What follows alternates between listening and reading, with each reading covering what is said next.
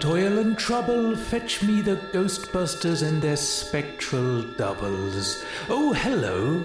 I hope you enjoyed our first little bonus podcast skit. Up next, we summon from the depths an episode from January 28th, 2021, covering the real Ghostbusters episode, Citizen Ghost. Join us as we discover how the Ghostbusters got their new uniforms and the circumstance which led to them adopting a certain little green spud.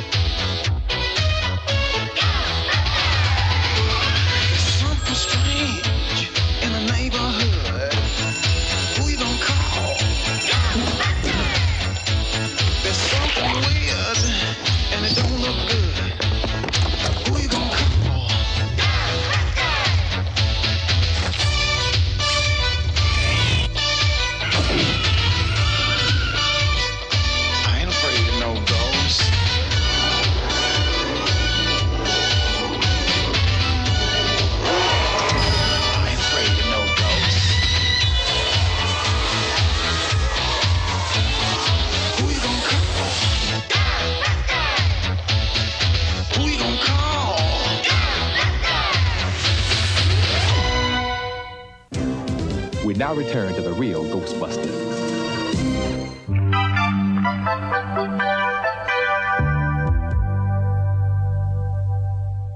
Greetings and welcome to the Pod Rig. This is Under Consultation Extra, a patron exclusive podcast guide through the licorice all sorts of 90s TV, although this is again the 80s. I am one of your hosts, Luke Owen, if I must. And I've driven off that bridge once already. I am Ash Versus. This episode of The Real Ghostbusters, Citizen Ghost, aired on the 21st of March 1988 here in the United Kingdom. We have got Fatal Attraction at the top of the box office, and our number one is Kylie Minogue's I Should Be So Lucky. Now, this was the second hit song for Kylie Minogue, who was breaking out of Neighbours, where she was becoming a household name, mostly in the UK, because weirdly, Neighbours is bigger in the UK than it is in Australia, or certainly was then. But this is the first original song that Kylie had as a hit, because her first hit, The Locomotion, was a cover, and oh man, multiple artists recorded The Locomotion. It was originally written by Gerald Goffin and Carole King. The main one I remember is, I think it was Grand Funk Railroad. That's the one that I remember. There was some kind of like 70s American rock version, but it put her on the map. It did immense money, and this came along. And if one thing this song screams other than Kylie, it is Stock, Aitken, and Waterman. Mm-hmm. I love this song, man. Absolutely love this song. I'm a big Kylie fan, really. Like, I don't think she has really put a foot wrong in her 30-year plus career as a pop songstress. I think she's grand. I was about to go Street Fighter, but hey, now I will go to bat for Street Fighter. I mean, it's a really funny story about how she got auditioned for Street Fighter. They were flying over to Australia to film, and Steven D'Souza on the plane read the in-flight magazine that had Kylie Minogue on the front cover because she's an Australian star, and was just like, hey, we could probably put her in the movie. She could be Cammy. Because they hadn't cast her at that point. She's Australian. Australian is close enough to British. What does it matter? I mean, they were changing everything at that point anyway. She was like, the Muscles from Brussels was playing the all-American hero Guile. I think they were making enough changes at this point. Dal Sim's a doctor, for God's sake. You know what, though? You're right. In her musical career, she has not put a foot wrong. She has continued to reinvent herself, redefine herself, just be this incredibly talented, creative force, be an incredible kind of person as well. The way she's dealt with various hardships and health issues and bounced back. No, I've got all the time in the world for Kylie. This wouldn't be the first song of hers that I would choose to listen to. It's not the one that immediately leaps to mind. At the moment, I think that's actually Can't Get You Out of My Head. Mm-hmm. Yeah, mine's Spinning Around is the one that always jumps to mind for me when I think of Kylie. It's like Spinning Around, actually, funny enough, and this really, because this song is very it makes me think a lot of my childhood because I had cousins that were massive, like that were slightly older than me, that were massively into Kylie. So I heard a lot of Kylie when I was younger. I think the other song that immediately leaps to mind, and I'm probably more likely to listen to than this, might be a bit controversial. It's a duet with Robbie Williams.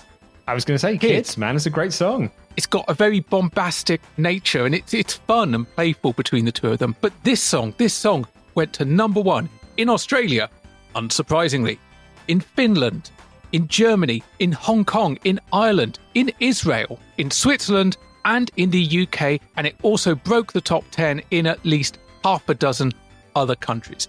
Japan didn't like it. It only made 63 there. Kylie's got like an impressive track record behind her, not only like a string of number ones through various decades, like she's still releasing music now. She had new singles out last year. She's had new singles out like, as recently as like, not a couple of months ago. She is constantly around, which is lovely to see, really. It is really nice. As you say, like she's had quite a few hardships and sort of health issues over the years. And it's nice to see that she's never been like downtrodden by any of it. Oh yeah, I like Kylie. Big fan, and I bloody love this song as well. And we're going to get Kylie, I'm going to do Bucky O'Hare as Kylie in Games Master in Season 4, where she takes on John Major against Bucky O'Hare is, of all people. What game are they playing, Luke? They're playing fucking Windjammers, mate. Oh, I love Windjammers. Windjammers, probably my all-time favourite Neo Geo game. Yeah, I see you, King of Fighters. I don't care. A look that led to an evening. We were attracted to each other at the party. That was obvious. You're on your own for the night. That's also obvious. A mistake he'd regret all his life. Now, where's your wife? Hey, honey. Oh, God. And you're here with a strange girl being a naughty boy. I don't think having dinner with anybody is a crime. I've got to see you. This is going to stop. No, it's not going to stop. It's going to go on and on. She keeps calling the apartment. Hello? Every time Beth answers the phone, she hangs up. I'm scared, Jimmy. You play fair with me? Do you have an affair with her? I'll play fair with you. I don't want to lose my family. How could you do that? So you're scared of me, aren't you? You're afraid. Gutless, heartless, spineless. If you ever come near my family again, I'll kill you. You understand? It's not a film I've seen in quite some time. It's been years and years. Probably, I mean, I say this a lot on this podcast, but probably since my university days would be the last time that I saw it, because, I mean, I did a film degree for university, which is why I watched a lot of films when I was in my university years. And then also my film degree didn't require me to go to school a lot. So I had a lot more time on my hands to just go and hang out in a toy shop, which I did a lot because I'm basically Jay and Silent Bob, work at Game Station, and just sit at home and do some drugs and watch some movies. That was basically my university years. You're making me really regret not stick with university at this point, because 1 year, then I was into the world of work. Yeah. I haven't seen Fatal Attraction in a long time. It is, however, a very good movie with a very good cast. It is a psychological, erotic thriller. 3 words that always make someone sit up and go, hello, because it's basically horny horror. Yeah. This one with added manipulation and gaslighting. Basically, the film centers on a man who has a weekend affair with a woman, and the woman doesn't let it end and becomes obsessed with him, becomes a right little bunny boiler. And is this where the film with Bunny Boiler originated? I think this is where the term Bunny Boiler originated from, yeah. He tries to break it off. She tries to commit suicide, or she fakes to a degree an attempted suicide to get him to stay with her. I remember the film because Michael Douglas, Glenn Close, killer cast. I also remember the poster. The poster for this is just so vivid because it's kind of monochromatic photo of Douglas and Close in an embrace, where he is actually, I've just noticed, looking at the poster on my screen now, he's cupping. A bit of cupping there. There is. He's adding some, he's going for the best supporting actor role. But there is a tear. That tear down the middle, like the photo's torn in half, and it's just blood red behind it. That, to me, is what says this is also on the edge of horror. Mm-hmm. Oh, yeah. It's a cracker of a film. How much of a cracker of a film? $14 million budget. What do you reckon the box office was, Luke? It's 88, so it's not going to be, huge, but, what did you say the budget was? 14? 14 million dollars. I think it's upwards of 30. Higher? 50? Higher? 80? Higher. Bloody hell, for 88. 100? Higher. 120? Higher. And we're sure this is not adjusted for inflation? This is according to Box Office Mojo. Okay. I mean, yeah. So, okay, so 200. Too high. You're out, I'm afraid. But didn't you do well? It was $156,645,693 on a $14 million budget. I should have seen that coming, really, because like this was number one in the UK for months. Like it was basically, it overtook Planes, Trains and Automobiles in the UK, which was like, the weekend of like the 5th of February. And it was the number one through towards the end of March. We're at the end of March now, and it's still number one at the box office. It absolutely killed the box office. If we were doing this in a Gigs Master run, we'd have been like the Meatloaf thing that we're in at the moment. We're going to have to spread out some facts about this movie because we've got this sucker for like 10 weeks. But let's get past the Fatal Attraction. Let's get past I Should Be So Lucky, because we are reviewing an episode of The Real Ghostbusters, which was voted for by you Patreon backers. We decided to do like an animated run of like cartoons from our youth. We thought that'd be a really fun thing to do. So we had RGB, Bucky O'Hare, Ulysses 31, and DuckTales. And you said that when we put this together, you thought that Ulysses 31 would be a bit of a runaway winner of this. I thought Ulysses would be the runaway winner. But then I think before the votes even started to tally up, I thought, I reckon people will go Bucky because Bucky's become part of our... Like, I'm not a huge fan of Bucky. It's not that I've got anything against it. It wasn't part of my childhood. For whatever reason, I was watching the other side, whatever was on against it. But I thought, well, people will vote for Bucky because it's kind of Bucky O'Hare, your love of the game, the theme music and all that stuff. I just thought, well, that's the way that's going to go. I was very happy that it was The Real Ghostbusters, but I'd have been happy talking about any of those four. There always is, whenever we do the vote, I think the chance that one of them we're like, we could talk about it, but, there's others we'd rather talk about. This was just a flat, I'm cool with whatever. Yeah, totally. Like, I would have been really happy if DuckTales would have won, but I think I would have spent the entire episode wishing we were reviewing the reboot, because, I would say that the original DuckTales has not held up over time. I'd also argue that Bucky O'Hare has not particularly held up over time. And I'm a Bucky O'Hare kid. Like I will talk about this when we're talking about Ghostbusters, but there were like quite a few shows that I was obsessed with when I was a child. Obsessed with to the point that I would ask my parents for toys off that show. And Bucky O'Hare is one of them. But with Real Ghostbusters, it is a show that was great at the time. It was great on the various rewatches that I did of it, because I had VHS copies of, like, back in the day when VHS had like 2 episodes of a cartoon on it, 40 minutes or whatever. And I had loads of those VHSs. It held up when I rewatched them multiple times. It held up when I watched it as a teenager. It held up when I watched it in my 20s. It holds up now I'm watching it in my 30s. It's fucking brilliant. Like, and we were saying, like, off mic before we came on, the first 13 and the syndication episodes, the 65, are absolutely spot on. There's only a handful of duds within there.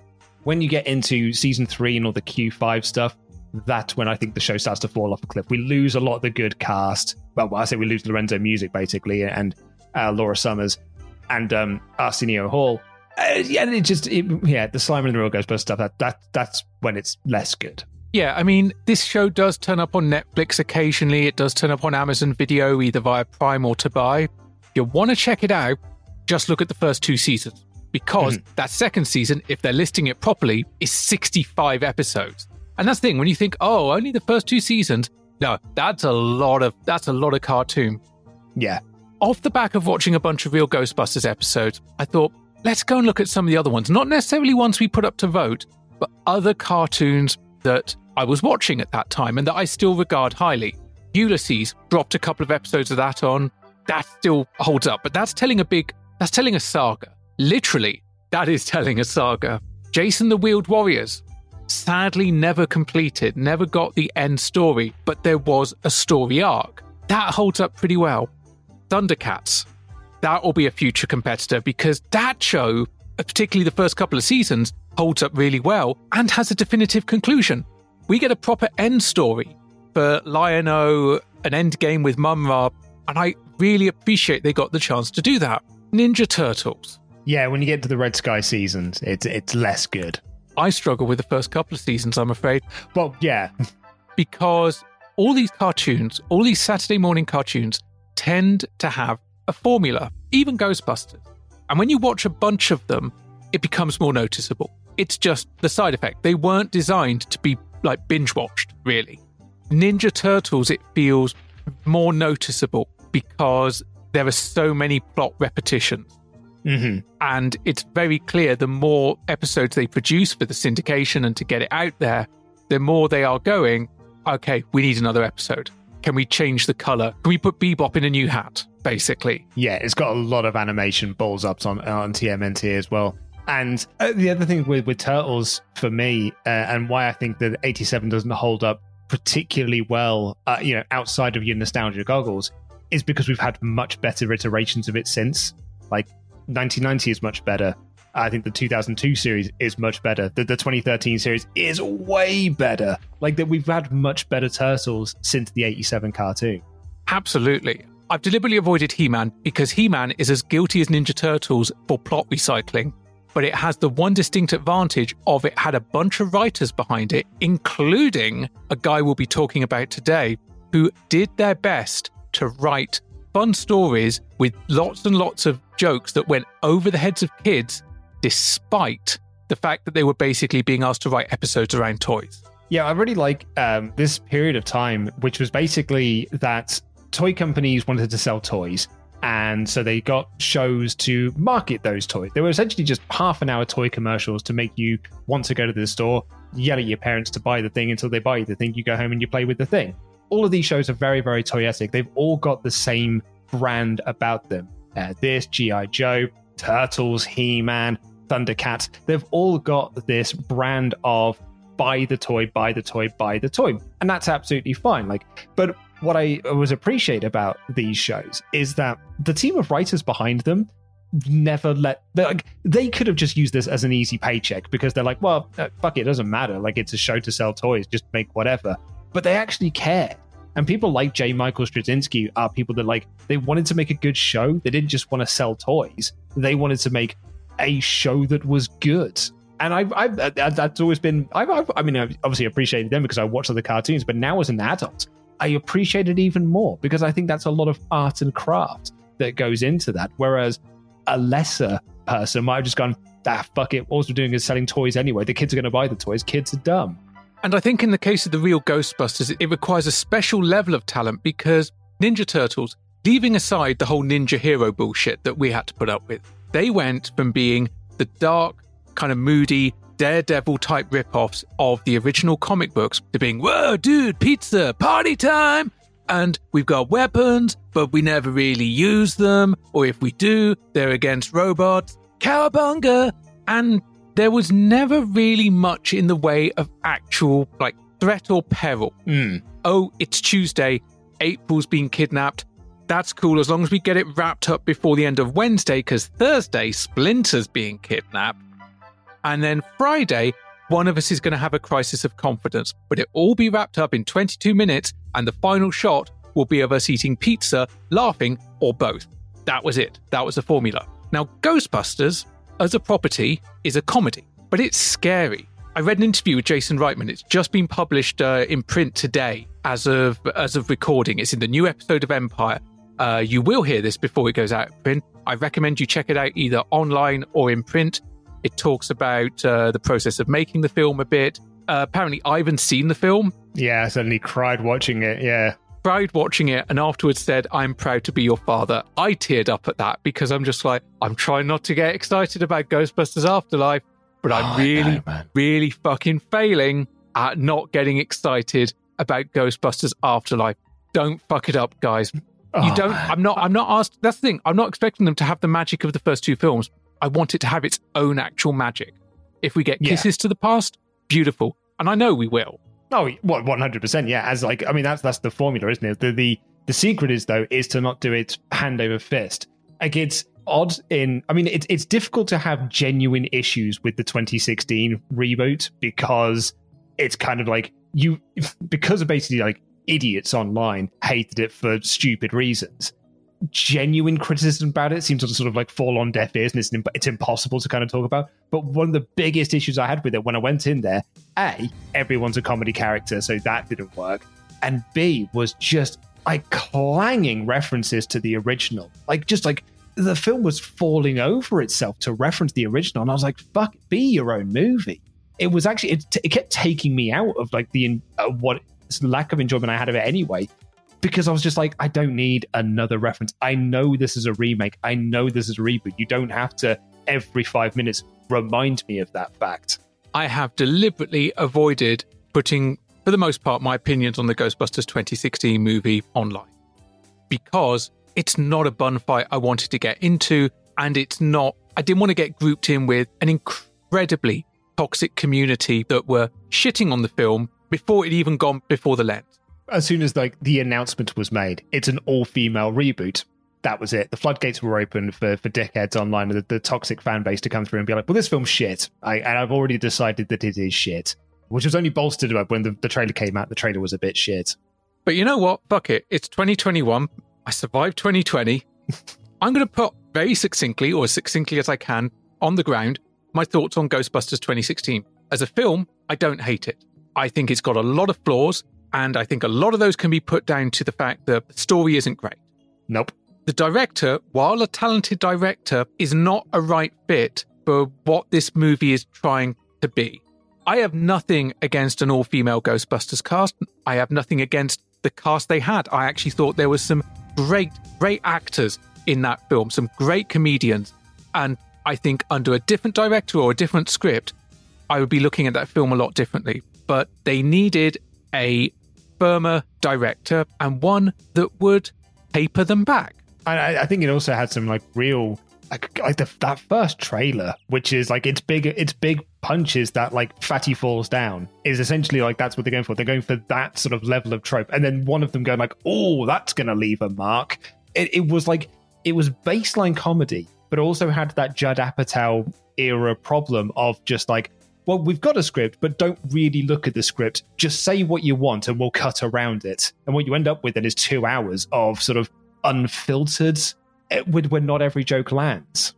Also, I don't know about you, but the original Ghostbusters, when I first saw it, I was terrified of certain bits of it. So scary. In that interview I mentioned earlier, I forgot my point about that interview with Jason Reitman, when he mentioned to Spielberg that he was working on Ghostbusters. Spielberg's immediate reaction was Library Ghosts, top 10 scares of all time. Yeah. I mean, my history with Ghostbusters is that I was born in 85, so the film had already been out, before I was even born. This was my first introduction to Ghostbusters, was the cartoon. And I loved the cartoon. And then when I was I was so obsessed with the cartoon and I loved it so much that my dad and my brother lied to me when they went to the cinema to see Ghostbusters 2. Because my dad was worried, because the first film's quite scary, he didn't want to take 4-year-old me to go to the cinema and I would just be scared. So they lied to me and said they were going somewhere else. So they could go. So my dad could take my 9-year-old brother to go and see Ghostbusters 2. And then when my dad sort of felt like I was like, quote unquote old enough to see the movie, I was like 5 years old or whatever. My first instincts were, A, why do they look so different? B, why aren't they the Ghostbusters yet?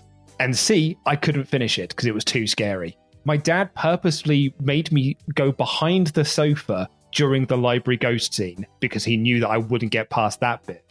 But when the terror dogs break out of the statue and that red glowing eye shows up, I hid into my dad. I was so scared, and my dad was like, right, I think that's enough now. And I didn't see the end of the film for years. I had a similar experience with the terror dogs. It wasn't when they first appeared. It was the party scene with Lois Tully, which I will just say, Rick Moranis is a tour de force in this film, because when he does his whole route around the party talking to all the guests, one shot, no cuts. Not until the moment when he opens his bedroom door, chucks a coat in, lands on a terror dog. Terror dog bursts out and chases him. Now, the first time I saw Ghostbusters, that wasn't the breaking point for me, but that was the bit that actually scared me the most, because my child brain did not realize it was a bedroom. I was like, he's putting a coat in a wardrobe because I've got a wardrobe and that's where my coat lives. Mm-hmm. So I became convinced, like little 5-6-year-old me, that there could be a terror dog in my wardrobe. And apparently there were a number of nights when my mum used to come up to check on me, like after I'd gone to sleep, and she'd find the wardrobe door open because my logic was if the door was always open, it couldn't sneak up on me. Yeah, that makes sense. It always gives me a little internal chuckle whenever I see it now. Oh, yeah. But back to the 2016 movie, it makes me sad to watch it, and I will watch it occasionally because it does have some okay and some fun moments, but it's just, it needed a stricter director. I reckon actually most of the problems would have been fixed with a stricter director, because a stricter director would have also probably gone, this script, we need to work on this script. We need some more revisions. We definitely don't need a song and dance number. Mm-hmm. Every one of those people is capable of playing it straight. And they just didn't have a director that wanted to see that.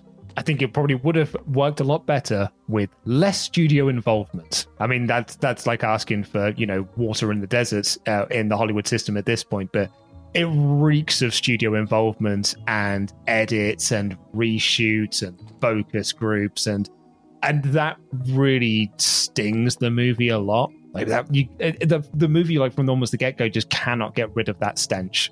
So we're doing an episode of The Real Ghostbusters. We're going to talk a bit about how The Real Ghostbusters came to be. Firstly, I want to thank James, Serial AM, who's had separate conversations with both myself and Luke, because way back in the history of Serial AM issue 4, which, man, that was a good few years ago, they did a lot of stuff on The Real Ghostbusters. Now, I bought this issue. I bought this issue from Orbital Comics in London. It's in storage. Bugger. But on the Serial AM website, you can buy some kind of compilation issues which combine articles from different ones. And the Ghostbusters stuff is in the first of those. And it only costs a couple of quid. I recommend you go and check it out. The entire magazine is just great stuff if you like these kind of cartoons, which I do. And I think you've got a few issues as well, haven't you, Luke? I've got the whole run. Wow. Oh, yeah, I've got the whole run. To tell the story of The Real Ghostbusters, we don't even start with Ghostbusters 1984. We start in 1975. Oh, yeah, the live action. The Ghostbusters. Yeah, The Ghostbusters. 3 words.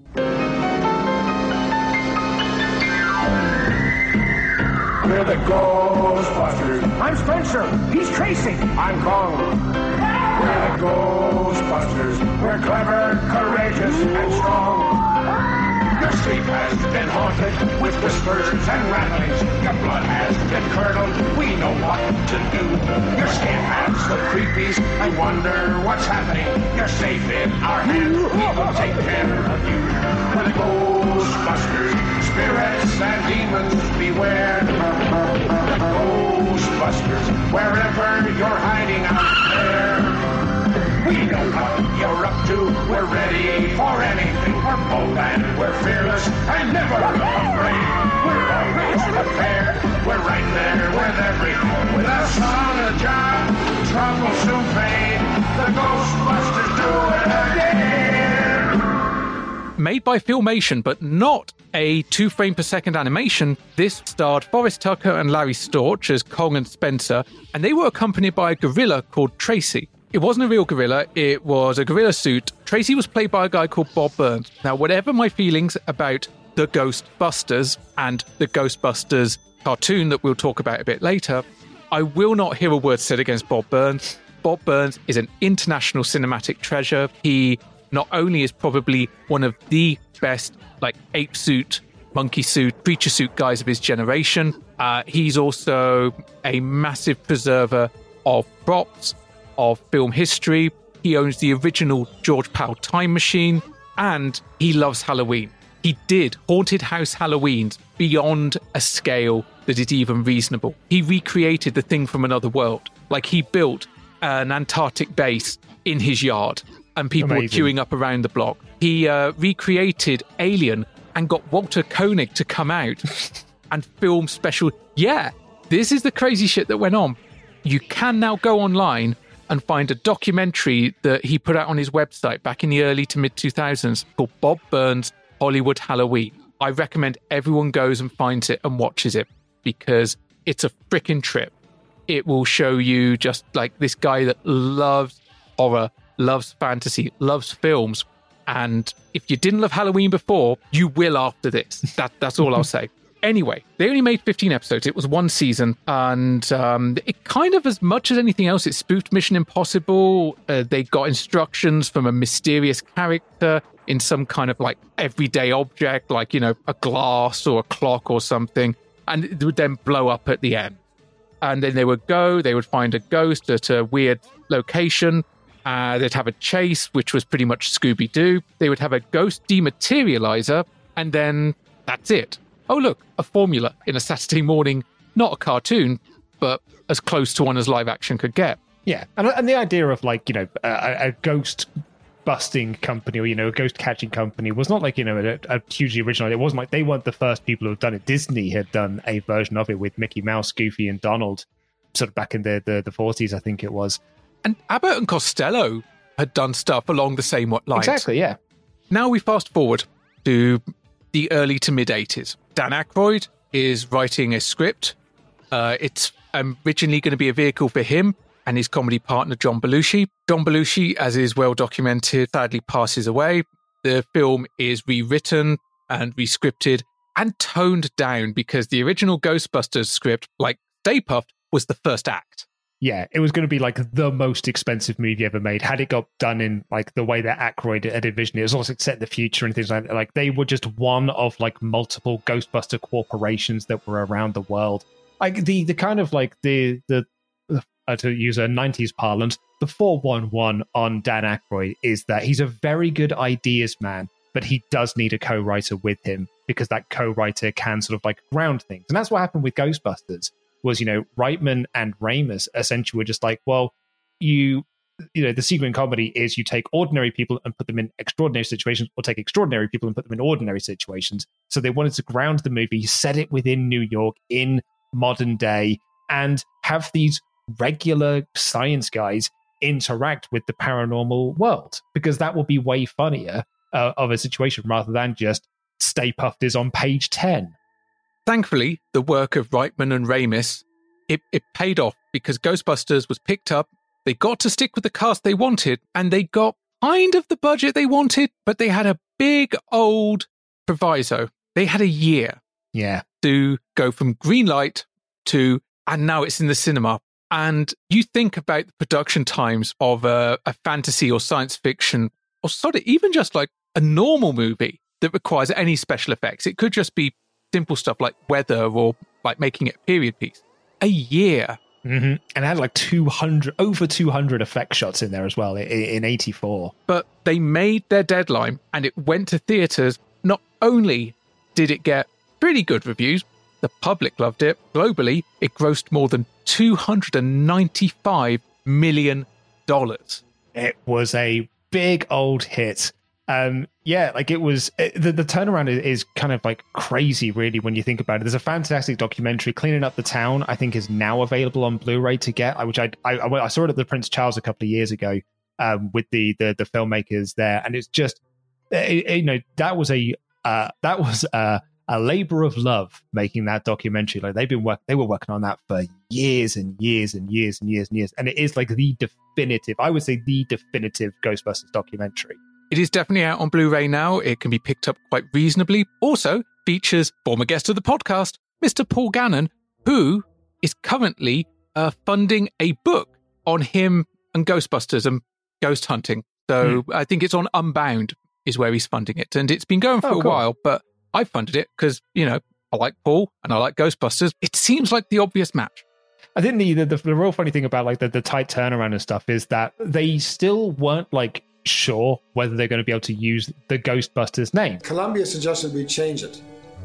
So we thought of calling it Ghost Breakers. We couldn't come up with another good title. At one point, we had 300 extras on the street, all yelling Ghost Breakers, and then we'd say, okay, now yell Ghostbusters. And I said, we can't do this, and got the legal department and said, look, you got to do something about this. They paid Filmation some money to use it in the movie, but the deal was that either of them could use the title in a TV show. I actually didn't know they'd done different takes with the crowd.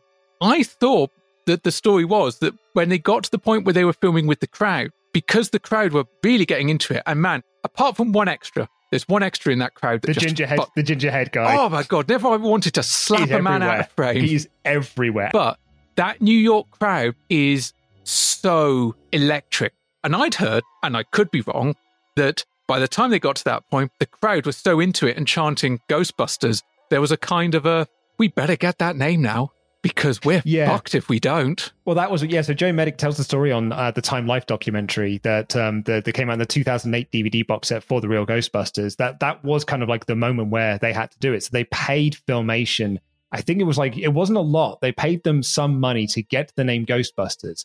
And Filmation struck the deal with them that they would give them the name with the proviso, with sort of the added bonus that they would get 1% of the profits that were made on the movie. But fun fact for you, Ghostbusters didn't make a profit because the way that films work is essentially you just add in the cost of all the other movies that you've made that year. And you're like, well, actually, as it turns out, this movie that did $290 million at the box office and also made all of this merchandise money, it didn't turn a profit. And actually, it was a failure. Unfortunately, we can't pay you any of the money.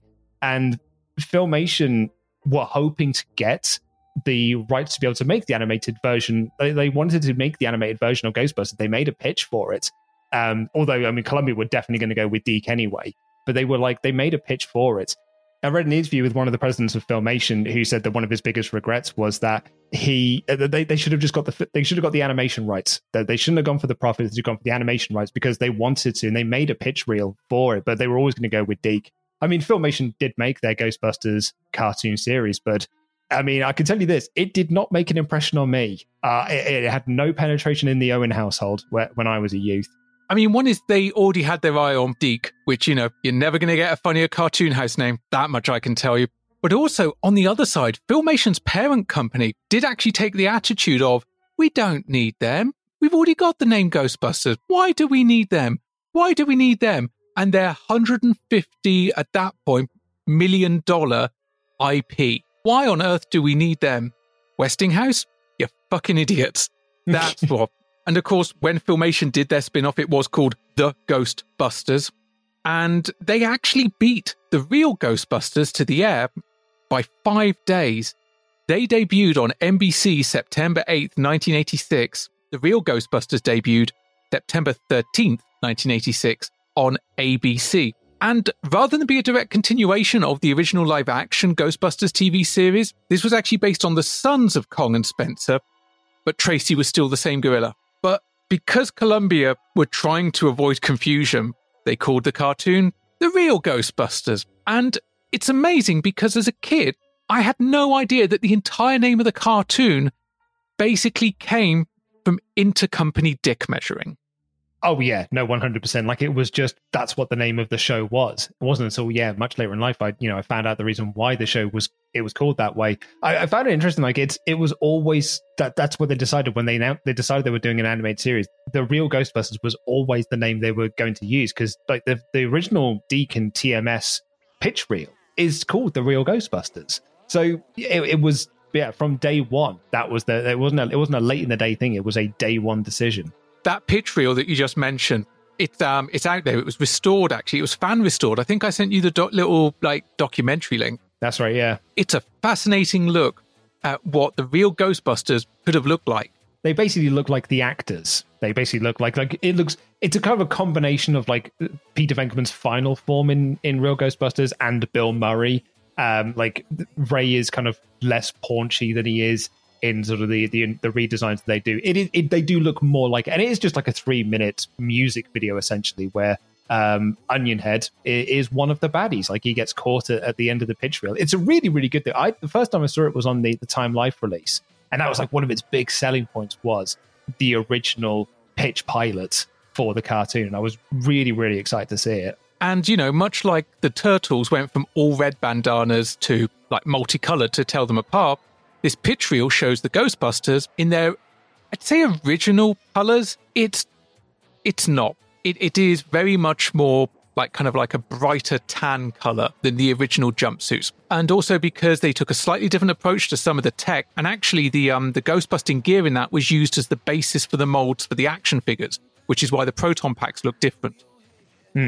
I do watch it and go, yeah, that color at least, the tan wasn't working. Yeah, particularly because, as we've said a few times on this. This is designed to sell toys. Like, this is being, at the end of the day, this show is being made to sell toys, and no kid is going to want to buy 4 toys that basically look the same. As you said with the Turtles, you give them different colors. We give the Ghostbusters different seal. Jim McDermott redesigned these characters so that they would have individual looks, and also, quite crucially, not look like the actors, so we don't have to pay likeness rights. Now, whilst the real Ghostbusters was taking off and becoming an international merchandising and television juggernaut, Filmation's Ghostbusters didn't do so well. But despite the fact that they weren't even the underdog, they weren't even a dog, they were just kind of like an idea of a dog, the real Ghostbusters still took jabs at them. In the first episode, Ghosts Are Us, Janine goes, "No, we're not Ghosts Are Us. We're the real Ghostbusters." No, ma'am. This is the real Ghostbusters. And there's a later episode where Ray's family home is visited. As we find out in the episode we're looking at, it's in the Bronx. Mm-hmm. And one of the ghosts they bust there is a gorilla. Mm-hmm. That's funny. The likenesses, for the most part, were changed quite a bit. As we said, no one really looked like they did in the film. Although, weirdly, Egon in Ghostbusters 2 looks more like Egon in the real Ghostbusters, purely in the volume of hair. Egon has big hair in Ghostbusters 2. Not as big as real Ghostbusters Egon, but certainly goes up in stature. None of the actors were involved in the real Ghostbusters, although Ernie Hudson infamously auditioned and was told by the director that's not what Ernie Hudson did in the movie. And Ernie Hudson is, "Excuse me, motherfucker, I am Ernie Hudson." Arsenio was waiting to go in, sat with him and chatted for a minute, and someone had gone and I hadn't noticed who.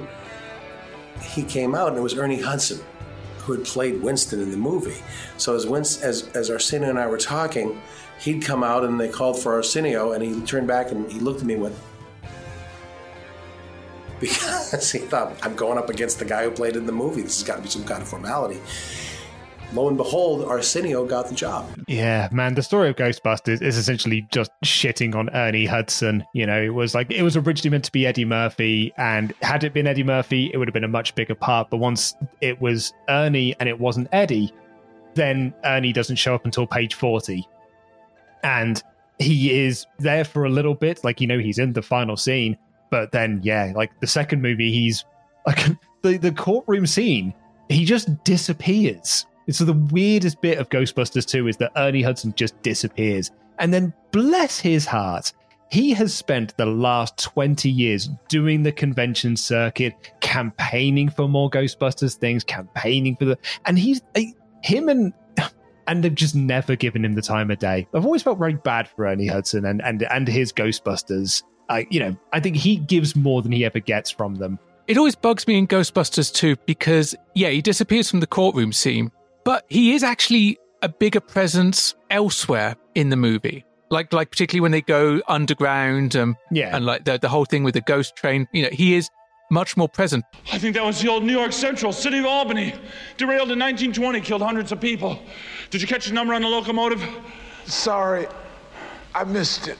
And the stupid thing is, he is key to that team because he's the everyman. Yeah, he's the guy that grounds the science. The other voice actors, as they were auditioned, were told not to impersonate the voices from the movie. Maurice LaMarche, he couldn't get it out of his head.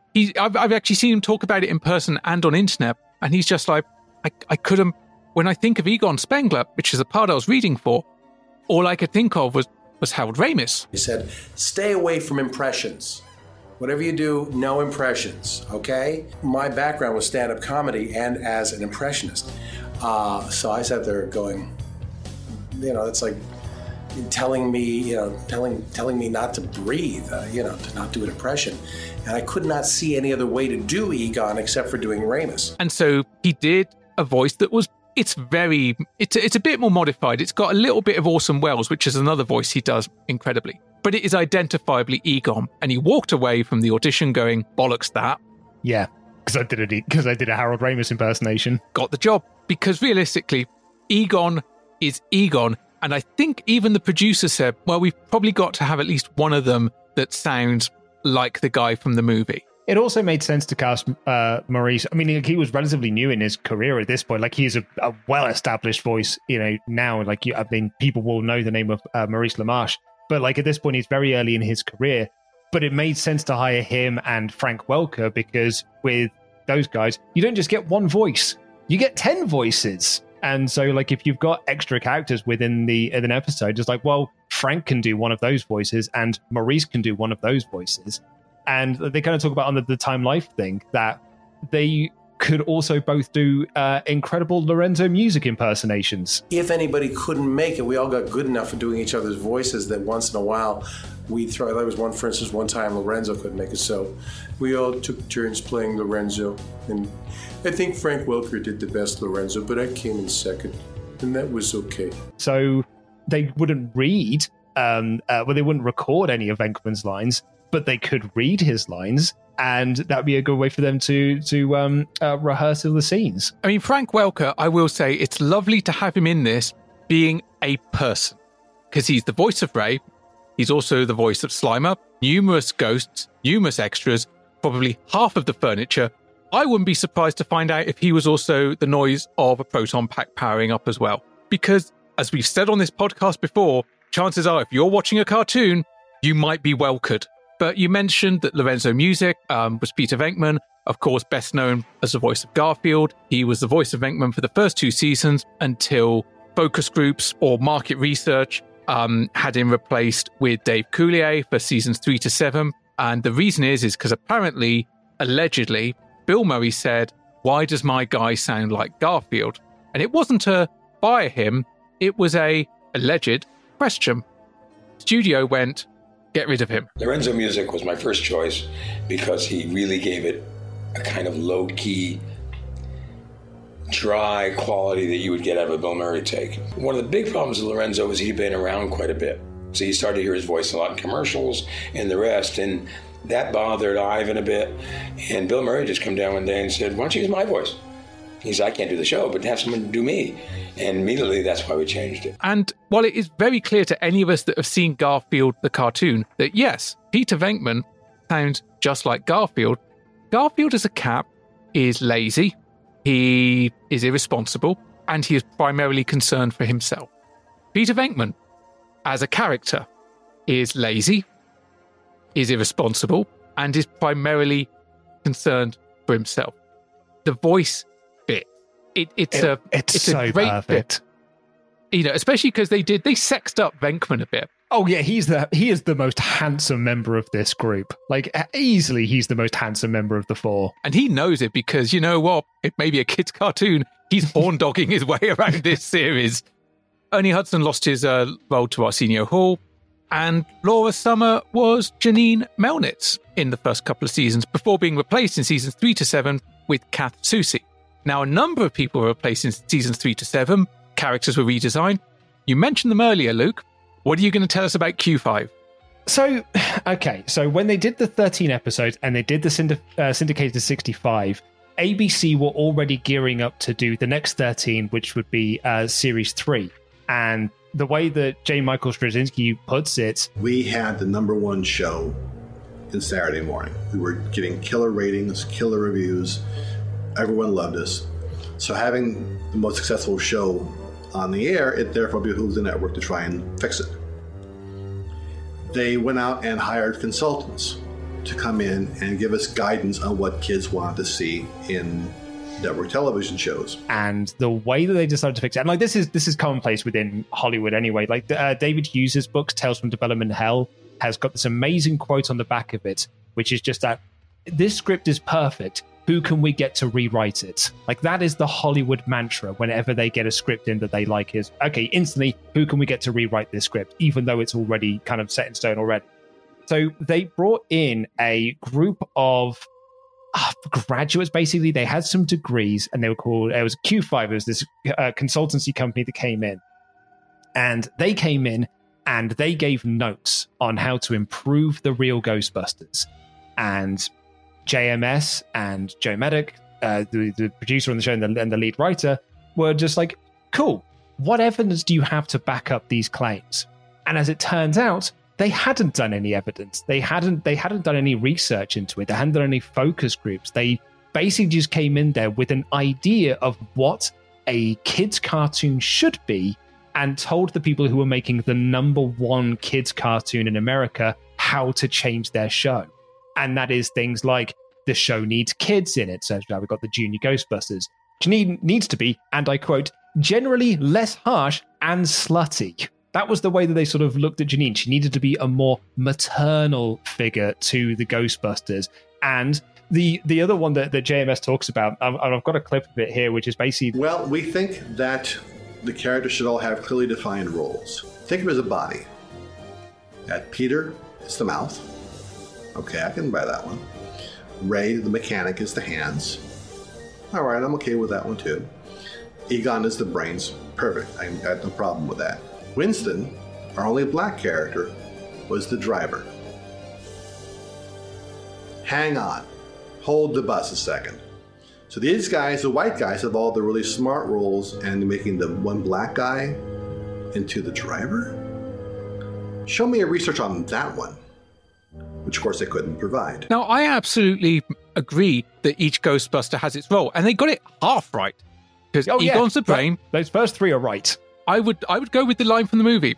Because, Egon definitely the brain, Peter the mouth, Ray's the heart. The heart, yeah. But he's also the mechanic. So, I get why they were saying the hands, but yeah, he is also the heart of the Ghostbusters. But in the real Ghostbusters, I would say Winston is also the hands. Because particularly as the show goes on, he does get more involved. Not in the crazy science shit, but in like Ecto-1 and stuff like that. He does get his doctorate in the show, though. He does become a legit doctor in the real Ghostbusters. They also give him more to do in the Ghostbusters video game, which is out there in a remastered form. I do recommend it. If you want an original cast sequel, it's literally the best you're going to get. I wish Bill Murray had just put a bit more oomph into it. He's phoning it in. Everyone else is giving 100%. It's funny as well because Bill Murray tells the story that he was surprised at how much he enjoyed doing that. Because Bill Murray has tried, he's basically Harrison Ford and Star Wars. He's basically just been trying to escape Ghostbusters for his career, which is why we didn't get Ghostbusters 3. And, he eventually came in to do this. And he was telling Letterman that oh man, I actually had way more fun doing the Ghostbusters video game than I thought I was going to do. That when I left the recording studio, I found myself singing the theme song. I found myself just singing the Ray Parker Jr. Ghostbusters theme song. And I walked past someone who was just like, man, let it go. And that's it. One last note on Q5, and it is to do with Janine, and it's one of my favourite notes they had about her. Her glasses. Janine's completely wrong.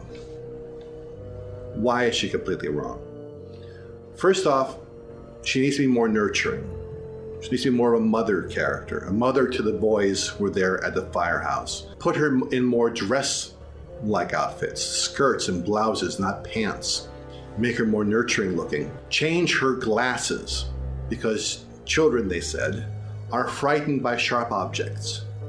There should therefore be round glasses, not pointed glasses. As a former kid, guess what? I fucking loved sharp objects. It was everyone else that was scared of me having sharp objects. Absolutely, yeah. The Janine, the fake Janine that we get. And there's nothing against Kath Soucie, because Kath Soucie just does what she is told to do. It sucks for Laura Summers as well, because Laura Summers, when she auditioned to play Janine, she didn't do a New York accent. She doesn't do the accent that Janine has in the eventual show. She just did her normal voice, which is quite a nice and sweet voice. They didn't have me do the New York accent. I just talked as myself. It was just very sweet. And then a few weeks later, I got the job.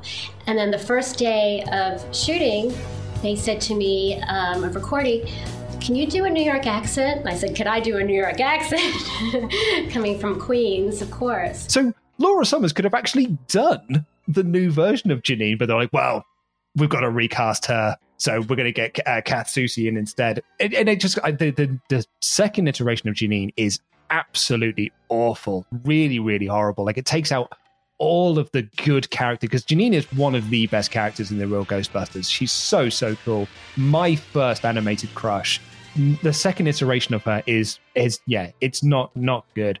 And the same with Dave Coulier, who they didn't want people doing impersonations of the cast, the movie cast, but they basically got Dave Coulier to do his okay Bill Murray impression, and it's just not as good. It's not as good as Lorenzo Music's magic. It also doesn't fit the look. If they made the character look like Bill Murray, maybe it would work. But as we've just said, this is sexy Venkman. And by that I mean conventionally sexy Venkman, because original Venkman is unconventionally attractive. He's the romantic lead. You can see where Dave Coulier sucks in his Peter Venkman as well when they redid some of the syndicated episodes. Oh, fucking hell, I'd forgotten about that. Don't say it, Egon. Let me. We're in trouble. Oh, boy, are we in trouble. Don't say it, Egon. Let me. We're in trouble. Oh, boy, are we in trouble. Yeah, they got Coulier to re-record like the lines, and and Katsushi to re-record some of Laura Summers' lines, and it does not fit. Like he's just not as good at doing Venkman as Lorenzo Music was. I think Lorenzo Music for me is the perfect audio Peter Venkman. A last note on Lorenzo Music, sadly no longer with us, is eventually turnaround was fair play, because Garfield the movie, who's voicing Garfield? It's Bill Murray doing a Lorenzo Music impersonation. I wonder if did Bill Murray sign up for those couple of films just going, yeah, this will be funny. Someone will laugh at it. Like, not the film, but at the fact that I'm playing a guy who played me. Kind of, yeah. Some of the weird shit that Bill Murray does, both professionally and personally, it doesn't seem unfeasible. But yeah, so season 3, lots of stuff changed. Season 4, they did away with the original title sequence and it became Slimer and the Real Ghostbusters because that's where the marketing money was, kids.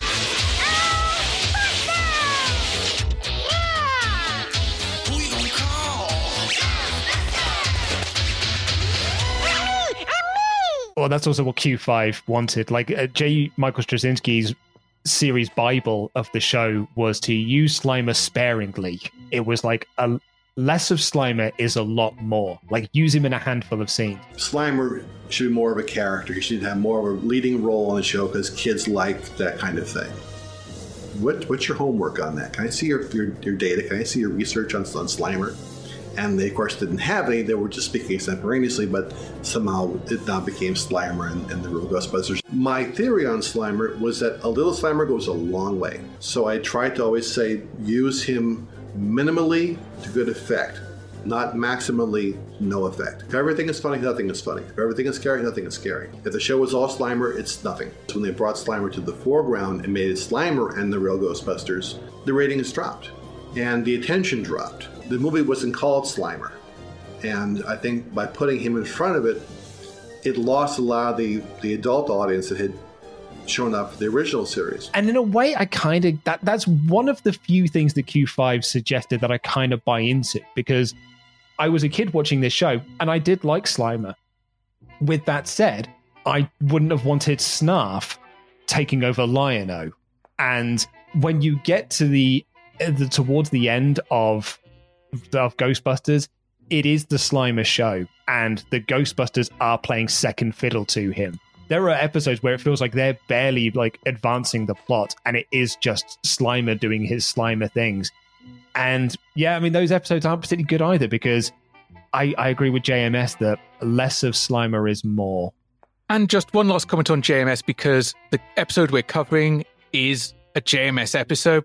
He contributed like over 50 hours of material towards the Real Ghostbusters. He provided episodes for, I think, all seasons except season 4 and season 7, if I remember correctly. Because he quit the show. Basically, after Q5 came on, he quit the show because he didn't agree with what they had to say. He didn't agree with the change to Janine. You know, he called them sexist and racist in his sort of like reply to the changes that we needed to make. And he quit the show. And they begged him to come back because all of the Q5 stuff blew up in their face and the ratings completely tanked for Series 3. Hopefully Q5 are long dead, buried and turned into firelighters at this point, because they ruined a beautiful thing. I wonder if we'd have still had Lorenzo, because, you know, if we'd have still had the Bill Murray incident. But I agree that, like, I was thinking about this earlier when I was making dinner, that, you know, we got the syndication, the 65 syndication episodes and the 13 episode series 1. And that's, you know, after that we get the Q5 era. Ghostbusters as a fad was always going to end. We got nearly 200 episodes of the Real Ghostbusters. As you say, you cannot keep up that level of quality for nearly 200 episodes. Look at The Simpsons. But would it have at least kept that same tone? Or would ABC still would have got those cold feet? Because ABC couldn't change the syndication episodes. They couldn't change that once they'd already been done because they weren't looking in on them. So in the syndication episode, you got references to the Necronomicon. But when you get into ABC now control things and they're now got more hands on this, JMS submits a script that references the Necronomicon, and they say you can't talk about that. That's a satanic book. You can't feature that. And JMS would be like, but it's not real. And they were like, no, but it is a real book. And his argument was like, okay, show me it then. Show me where I can go and read the real Necronomicon. And they couldn't. They were just like, it's a real book, change it. So they changed it to, and I think in the final episode, it is the Nameless Book. My PKE meter said something very powerful was once in here. What was it? It was a thing called the Nameless Book. It must have had a name. No, that's what it was called, the Nameless Book. Right. These guys did a Cthulhu story. You know, they got that past ABC. I mean, they had to make some changes because of the Lovecraft estate, but they weren't afraid of doing stuff that was pretty scary, and it was cool. It was, as I said earlier, it was a show with peril. They had some amazing talent. Go and check this series out. You must have already. I'd be amazed if anyone listening to this hasn't at some point seen a couple of episodes of The Real Ghostbusters. If you haven't, do yourself a favor. Check out The Real Ghostbusters. Don't play any of the Real Ghostbusters games. They're all shit.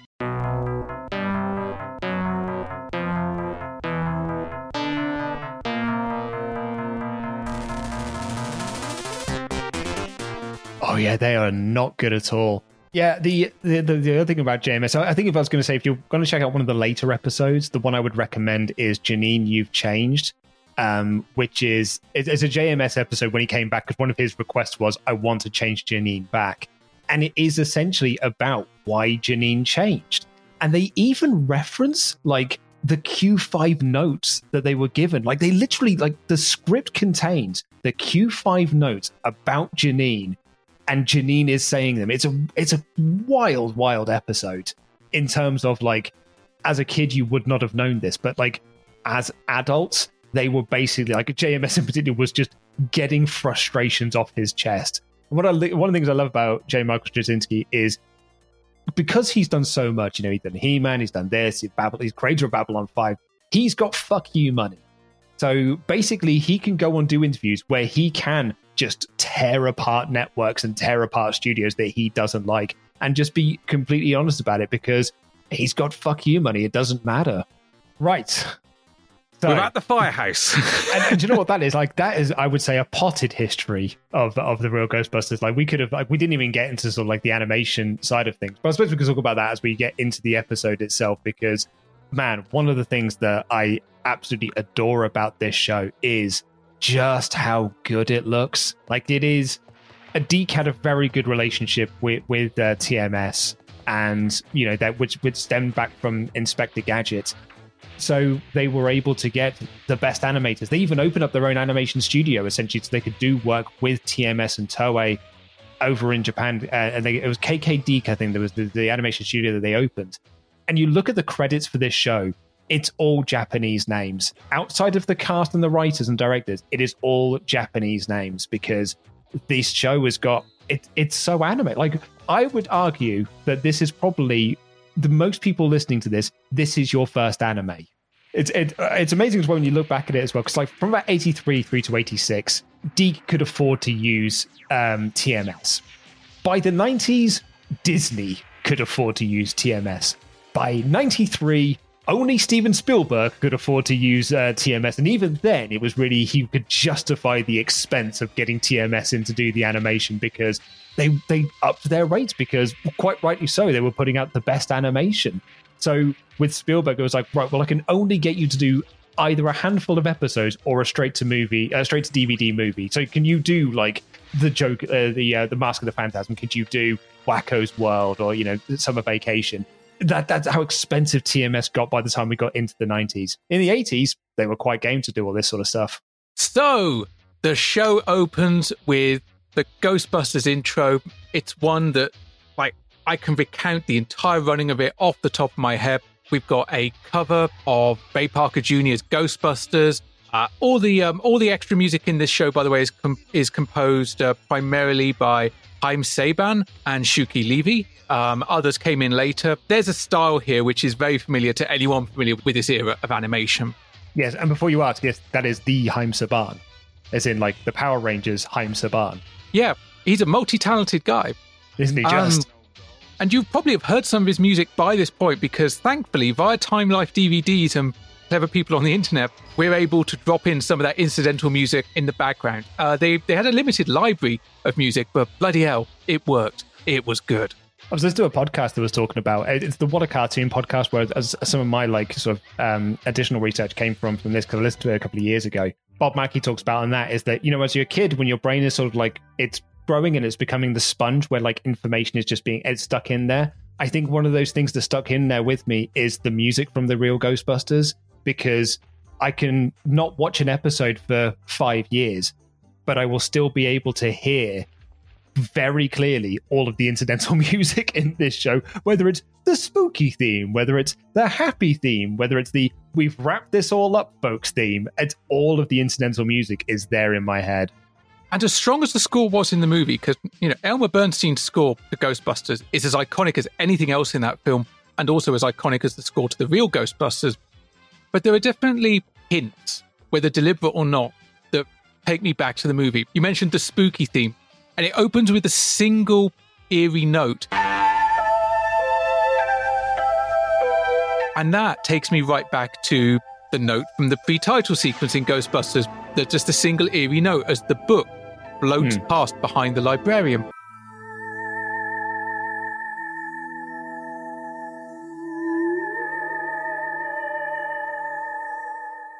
It says a lot for the strength of the composition for real Ghostbusters, that it's actually able to occupy a separate part of my brain. Because when I think Ghostbusters, the piece of music, and that just comes to my head, it's not even Ray Park Jr. It's dun dun dun dun dun dun dun dun dun. Yep. When I went to New York for Kate took me to New York for my 30th birthday, and I made us a Ghostbusters tour because, fun fact for you people, there isn't a Ghostbusters tour in New York. There isn't a walking tour. So I just made one myself. I just found all the locations, put it all out, and I was like, Kate, we've got a very big walking day ahead of us because we're going to all of the locations that I found that are still here in New York. Some of them aren't there anymore, like the restaurant that Tavern on the Green. Yeah, that's gone. But Dana Barrett's apartment, the firehouse, all of the locations and stuff. Is the Statue of Liberty still there? That is still there. Yeah. But I don't think the NES pad is still there. I think they may have taken the NES pad out of it. We haven't even got past the title sequence yet. I'm sorry, but one of my favourite deleted jokes from Ghostbusters 2 is the bit you see briefly at the end, which is the "Thank you, Ghostbusters," and it shows Lady Liberty kind of back on the island. If you go by the novelization, I think some early versions of the script, one of them was meant to lean to the other and go, she holding the book in the right hand? The idea that she went back and they'd fucked it, and now Lady Liberty was back to front. That was going to be my question to you before we get into the show. What is your favourite line from Ghostbusters? Listen, you smell something? Listen, you smell something? That was exactly the one that I gave, was listen, do you smell something? Or my other favourite is, where do these stairs go? They go up. They go up. Hey, where do these stairs go? They go up. Which I remember, they apparently had a fight on set because they all wanted to give that line to each other because it was such a good line. It's so funny. The other one that makes me laugh every time, it's less of a line, but it's Do Ray Egon bit from Ghostbusters. It's the look that Ramus gives afterwards. The sort of knowing smile of like, yes, I did it. And it's the look that Venkman gives him as well. Oh, man. Luke, it's 1 hour and 32 minutes. We've got to get to the firehouse. Hello? Anyone there? Back here! Oh, you must be Janine Melnitz. Well, if I must, I must. Though all things considered, I'd rather be Meryl Streep. But then, wouldn't we all? So title sequence goes by the way, a bunch of the pilot reel stuff is reused and reanimated for this because a lot of what went into that 3-minute pitch reel was recycled for this, including the final bus sequence, which includes Stay Puft and a whole bunch of ghosts, most of which we never see. They're too nicely animated. They're really good designs. We get some great design ghosts in the show, but these are really they're great design. And we open on the firehouse. And we've got Cynthia Crawford. Crawford, eh? Yeah. Making her second appearance in this show as a reporter. She was in the episode When Halloween Was Forever, which was earlier in the show. But do you know what? When I wrote down Cynthia Crawford, I did have to sort of stop myself being like, that is the model's name, isn't it? And I Googled, I was like, oh, no. It just sounds very similar, and I just got myself confused, which was clearly the intention. But she's reporting for UBN News. She arrives at the firehouse, and she's hoping to do a pre-interview with Peter for a segment on the history of the Ghostbusters. I'm Cynthia Crawford with UBN News. I'm here to interview Dr. Peter Venkman. Oh, of course. He's waiting for you upstairs. This is the episode that is a direct sequel to the first movie. Yeah, it's there to explain the reasons why Slimer is in the firehouse. It's there to explain why they're wearing different jumpsuits. It's a brilliant episode for that reason, yeah, as a perfect sequel, or, follow-up rather than sort of sequel, because Ghostbusters 2 is the sequel. But she goes into the firehouse, she introduces herself to Janine, and Janine goes up, Peter's upstairs, but you can't go up there. And also introduces a running gag, which is where Cynthia goes to Janine, you must be Janine Melnitz. And Janine's like, well, if I must. I must. But I'd rather be Meryl Streep. There's a joke that is clearly written not for the kids, because most 7-year-olds do not give a shit who Meryl Streep is. I'm sorry, but you can't go up there. But you just said... I know what I said, but you can't go up there. 30, 29, 28... Look, I don't know what your game is, but I'm a reporter. I have an interview with Dr. Venkman, and I'm going up there, all right? 13, 12, 11, 10. Are you listening to a word I'm saying? 4, 3, 2, 1. There. Now you can go upstairs. Yeah, Cynthia tries to go upstairs, and Janine's like, I can't let you go up there. Cynthia gets proper... journalistic fury of, I am a journalist and I have freedom and Second Amendment and all this while this is going on, Janine's just counting down. And I love that Janine knows what's going on. And as the hum builds up, we know what's going on. And the only one that's clueless is the journalist. It's nice to have the audience in on this joke. Yeah. And I love Janine, man. This is as you say, like we were talking off mic that this could have been like the first episode of the real Ghostbusters, and it's actually a really good introduction to Janine, like the cartoon version of Janine and how she operates within this universe of the Ghostbusters. That Q5 research said they needed to make her more of a mother. They didn't, because she's already the boss. Yeah, right. In many senses, she's less than mother, more the matron. Yeah, I mean, the Bob Macchio I mentioned earlier from What a Cartoon, he was talking about Janine. He was like, yeah, with Real Ghostbusters, I wanted Peter Venkman to be my dad, and I wanted Janine Melnitz to be my wife. Like, I didn't need her to be my mum. Nice one, Egon. I think you took out most of Bayonne with that one. Would you like to try for the Bronx this time? Hey, I was born in the Bronx. I'd say that was a good enough reason, wouldn't you? Ouch! You know, I wish you guys would figure out what this thing's supposed to be. If I'm going to be disintegrated, I'd at least like to know by what. Hello? Hi. I'm Cynthia Crawford with UBN News. You must be Dr. Peter Venkman. Well, if I must, I must. But I'd much rather be... If you don't mind, I've already driven off that bridge once already. Can we go somewhere and talk? Sorry, gentlemen, but my public calls. Perhaps we can continue this later. Ta. It's such sharp dialogue. And also we get a little bit of Ghostbusters history in this scene because the machine was something that Egon and Ray were working on. And Peter's like, nice going. Maybe next time you can take out the Bronx. And Ray's like, hey, I was born in the Bronx. So today we learned, Luke, Ray was born in the Bronx. Dan Aykroyd, obviously, he's playing a New York character in Ghostbusters, but cannot help that Canadian niceness just sort of just flow through him, particularly at the end of the movie when he goes, man, it smells like burnt dog hair around here. And then he just goes, oh, Venkman, I'm sorry. That look that Venkman gives him when he says that about the barbecued dog hair, I could wilt an evergreen. That was just so withering. And then in third grade, I got in a fight with this guy named Rick. Big guy, big muscles, brains of a trout. Dr. Venkman, when I said I wanted to do a pre-interview for a segment on the history of the Ghostbusters, this isn't quite what I had in mind. I mean, there's so much the public doesn't know about you. What you do in your spare time, where you came from. Not much to say. Ray's home is in the Bronx. Make that was in the Bronx. And this must be Slimer. Skip it, Slimer. She's heard it. We also get our first bit of Slimer in this episode as well, where so Slimer comes in and also does the "if I must, I must" line as "Skip it, Slimer. She's already heard it." The machine explodes again, and Pete then refers to the Bronx in the past tense, which, man, this writing's too good for a kid's cartoon at this point. Yeah, which is, begs the question, our journalist's first question, if you're the Ghostbusters, why are you hanging out with a ghost?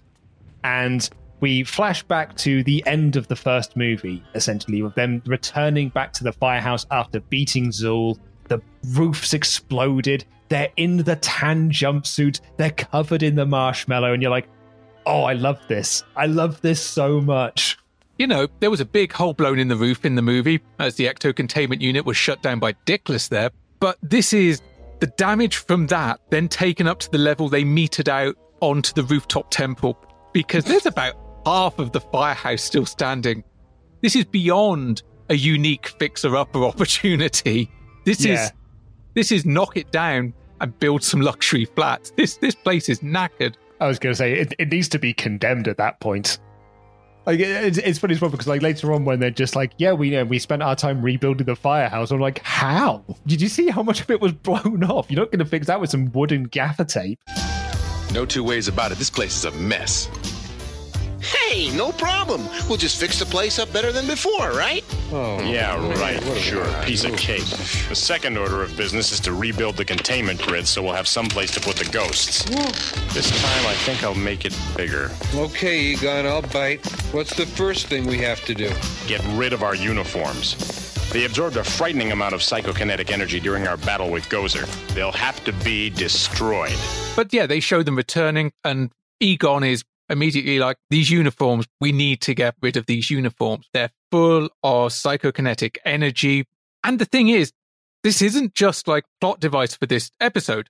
It's totally a plot device for this episode. But the idea of objects or inanimate objects absorbing psychokinetic energy is not unique to Ghostbusters or to this Amityville, and particularly the series of movies they did around the cursed objects, the clock, the dollhouse, so on and so forth.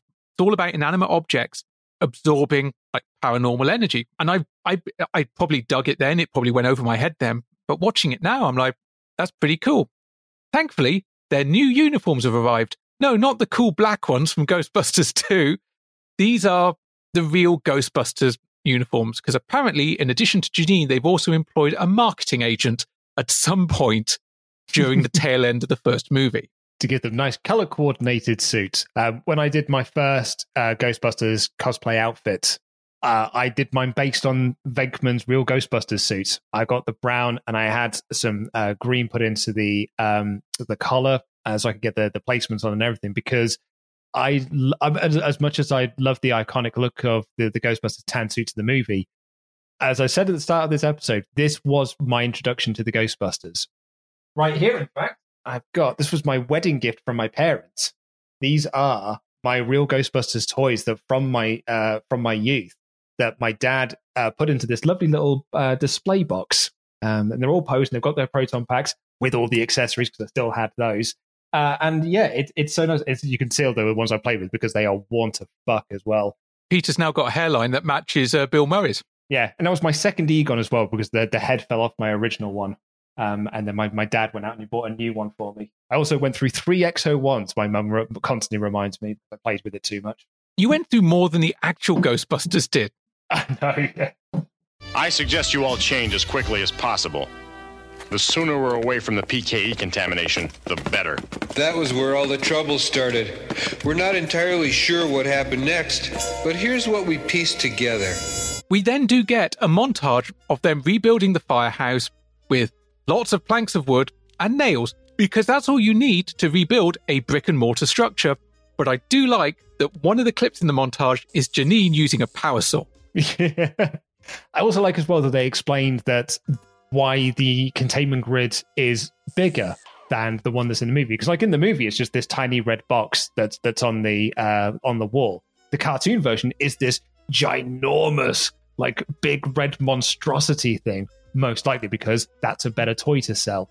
But Egon says like we need to have a bigger containment grid because the other one wasn't, and they say it in the first movie as well. It's getting crowded in there, so I like that they've given us a nice storyline reason for this, and also peppered throughout this is the very nice sort of running joke for Peter Venkman is just like we never figured out how they didn't get destroyed. Also, I've got to assume that when the containment unit blew, it lowered the basement floor by a good 15 feet because it was a small basement in the movie, whereas this thing's like the bloody Batcave. I know, yeah. You could barely get a Twinkie in the basement that's in the movie, but this one, like, you get now that's a big Twinkie that could get inside there. You could get enough Twinkies to see out 2020 and 2021. Translator? Check. Field generator? Check. Ionization decay meter? Check. Plasmatic refractor? Anti-ectoplasm destruct mechanism? Bipolar adjuster?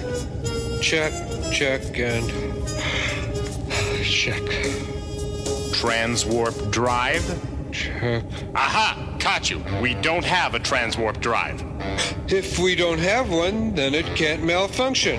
If it's not malfunctioning, then nothing's wrong. And if nothing's wrong, then it checks, right?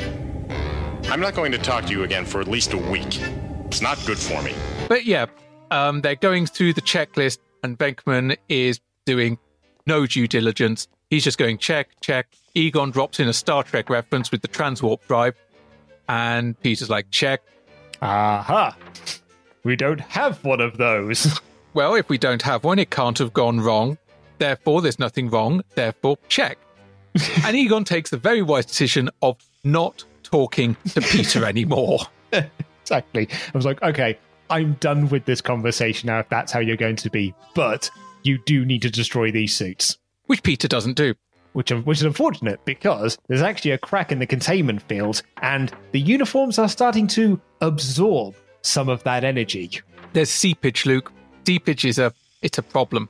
After the firehouse is rebuilt, they sit down to a lavish meal. Turns out Ray is a bit of a handy-dandy cook. Gentlemen, Janine, a toast. To our first night back in the firehouse. To the firehouse! To the firehouse! Food! Yum. So, who wants stuffing? I do like this because it kind of mirrored the meal they have in Ghostbusters when they go to our first customer. Yeah, represents the last of the petty cash. Chew your food. Eat slowly. Yeah. But at this point, we get, I guess, our first introduction to Onion Head because he's not Slimer yet. This is the Green Ghost. After the first Ghostbusters, he was last seen flying at the camera at the end of the first movie as they drove off into the sunset. And he's kind of just hanging around, maybe spying on them a bit, which is a bit creepy now that I think of it. But he's mainly interested in food. And Egon, because he's never without his PKE meter, knows what's up. And as much as I love the Iona shoe polisher PKE meter, which I do, I love the real Ghostbusters redesign. It's completely impractical in a real-world situation, as I've seen by the various replicas people have made of it. But I love the whole pop-up and two red antennas blinging out the top.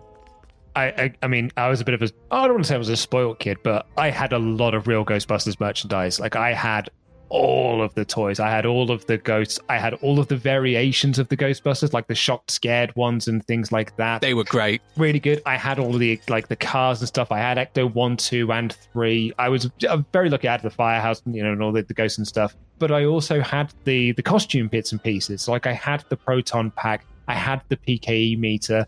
I also had the I can't remember what it was called now, but it was another version of a proton pack. It was basically just a foam shooter. It was also really cool. But like that blue PKE meter was an essential part of my real Ghostbusters cosplay because I needed something to clip on there so it could really complete the look. I made a lot of my own kind of like props. I made my own proton pack, backpack at least. I made my own trap. I had the projection gun, the one that had the kind of almost Viewmaster type disc, and you could project different ghosts onto the wall with one button and then zap them. And by zap them, I mean make a really annoying noise with the other. But it was great because it actually gave me a proton pack with light and sound, which if I remember correctly, the costume one didn't do that. but it did have a pool noodle stuck out the front. Yeah, really. So you would stick that in, and then again you would press fire, and it would make a very annoying noise because it was just essentially just metal rattling around within plastic to spin the pool noodle around. But Egon works out there's something there. They all turn to follow, and that's when they see the green ghost.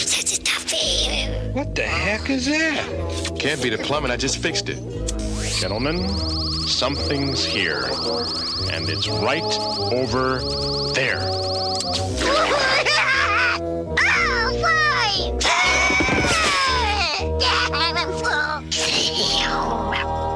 It's him.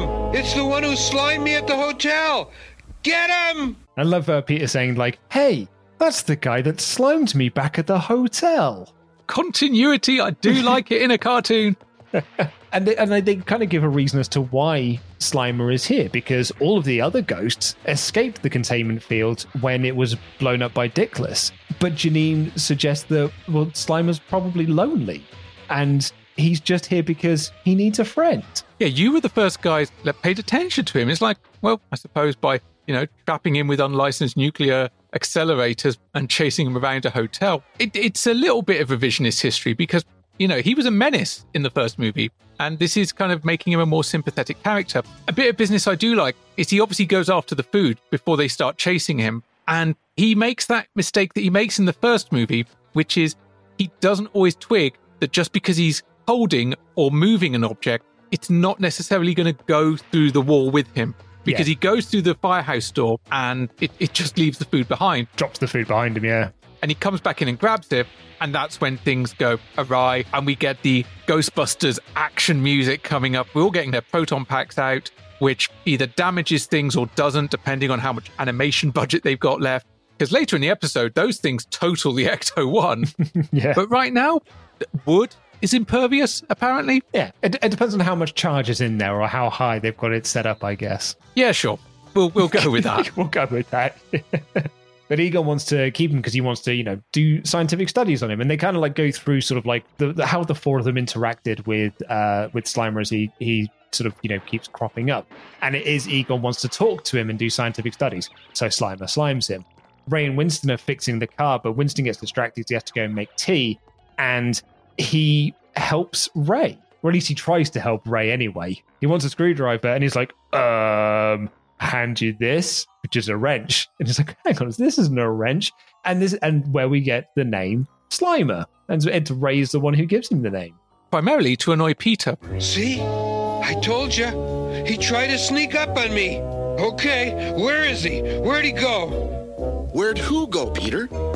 You know, the green guy, the little spud, the, whatever he is. Who? What? Where? Never mind, just keep your eyes open. That thing's a menace. You know, Peter's right. We need to give you a name. Just to annoy Peter, what say we call you Slimer? And he tries to he treats him like a dog, tries to get him to play fetch essentially, and that's how he interacts with Peter for the first time. We get the little spud. He's a little friend because Peter is even in the cartoon. He picks on Ray. He picks on all of them. It's part of his character trait. If they'd eliminated that, it wouldn't have even been recognizable as Venkman. He chases out and's like, "Where is he? Where is he?" And Ray's like, "Where's who?" And Ray's still under the car, and then after Peter gives up and goes away, they cut to under the car, and that's when Ray's like, tee-hee, and Slimer's next to him. It's a beautiful character moment. Yeah, I mean, Ray's my favourite character in Ghostbusters, the movie.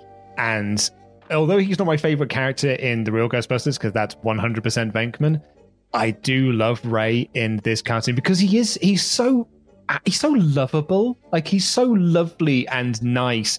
And it makes me a bit sad that, and we didn't mention this in sort of preamble stuff, that Dan Aykroyd's real only quote about the real Ghostbusters is, "I'm definitely the fat one, I know that." Because that's how they designed him to be, sort of like, the chunkier of the lot. And it makes me sad a little bit that that's how Dan Aykroyd sees this character of Ray. Because actually the character of Ray is so very close to the Dan Aykroyd character within the movie. Dan wasn't that heavy in the movie either. It was a bit of an odd choice. I mean, one thing that Q5 did do, which I think was right, was they slimmed Ray down a bit. Yeah, they basically just gave Jim McDivitt's redesigns were essentially just to make them all look different, so that Ray is a bit shorter and he's a bit fatter. Egon is much taller and much lankier. I think the Egon figure is way taller than the other ones, the other figures that are in the line. Mostly because he's got the hair, got the big blonde pompadour. That adds a good 3 inches to his character. But in the show, we cut to the night, and while the Ghostbusters sleep, there's still seepage, Luke. Seepage is still an issue down with the containment unit, and those uniforms, they start to come to life. It's a really quite chilling moment as they fill out, and at first it's just kind of like wispy energy coming out of the arms, legs, and neck hole, and then the more they walk, boots, hands, head, spectral versions of the Ghostbusters, but most worryingly, spectral proton pack. Pretty badass. It's so cool. And I've got the Ghostbusters board game. It's not very good, but I got it on Kickstarter. I got all the expansion stuff with it as well, and that does have these Ghostbusters, the spectral versions of the Ghostbusters as ghosts that you can put on the board. And even though it doesn't often recommend you to use them, I will use them because I think they're the cooler ones. They're also brought back, or at least in cover form, at least for the IDW comic. There's a couple of different times when the Ghostbusters either get competitors or in one episode it's ghosts pretending to be Ghostbusters. But this is a proper mirror universe kind of thing. They are literally the opposite, of them. They're the darker side, and they want to be them. That's their whole reason for being. I guess it's because it's a cartoon, but the spectral Ghostbusters go upstairs. They could have just blasted all 4 of them in their bed, gone full on mafia hit job. But no, we're going to wake Ray up. Yeah, they make the decision to wake him up. Realistically, makes no sense. Dramatically, that's scary. Mm-hmm. And I guess that's why they did it.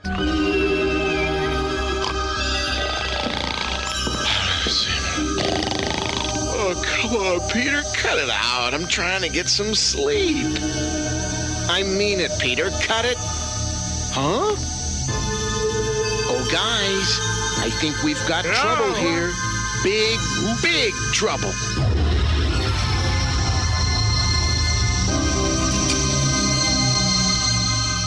Once after the break. Now, here's a rare sight. In the constellation called the Tube, several bright blue objects have appeared. Known as NBS or New Blue Smarties, you can see them for a few weeks only. Why they're blue and on view for such a short time, well, only Smarties have the answer. So do look out for them before they disappear. When things go weird in your neighborhood, who'll sort it out? Not me, man. Adventure comics that'll spook you good. What they all about? Ghostbusters! I could get to like these spooks, man. There's a real Ghostbusters adventure comic in special packs of... Trio!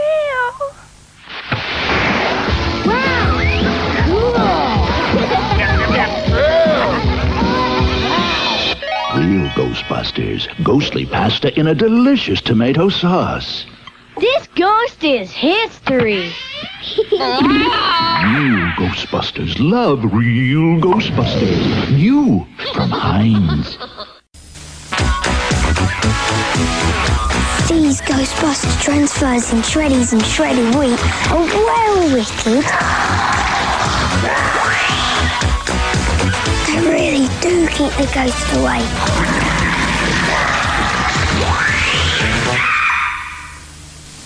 Every Five Alive drinking junior Ghostbuster should look out. It's Ghostbusting action time again. And as the going gets weird, watch out for all that slime and those spine-tingling ghosts. But most of all, watch out for the special Five Alive packs featuring a free Ghostbuster hologram. There's 5 to collect. Ghostbusters 2 has arrived, and Wimpy are really making a meal of it. The Ghostbusters 2 meal box with hamburger, chips, and a slime milkshake, all for $1.99. It's enough for any appetite, and you get a ghost in a can. No, don't open it! The Ghostbusters 2 meal box and Ghost in a Can, a reality at your local Wimpy now. But what a ride. Save 6 tokens from special packs of Weetabix, and you get these great Crayola crayons and a colouring in poster absolutely free. So why not start collecting today? Oh, and make a splash in the art world. Oops. We now return to the real Ghostbusters.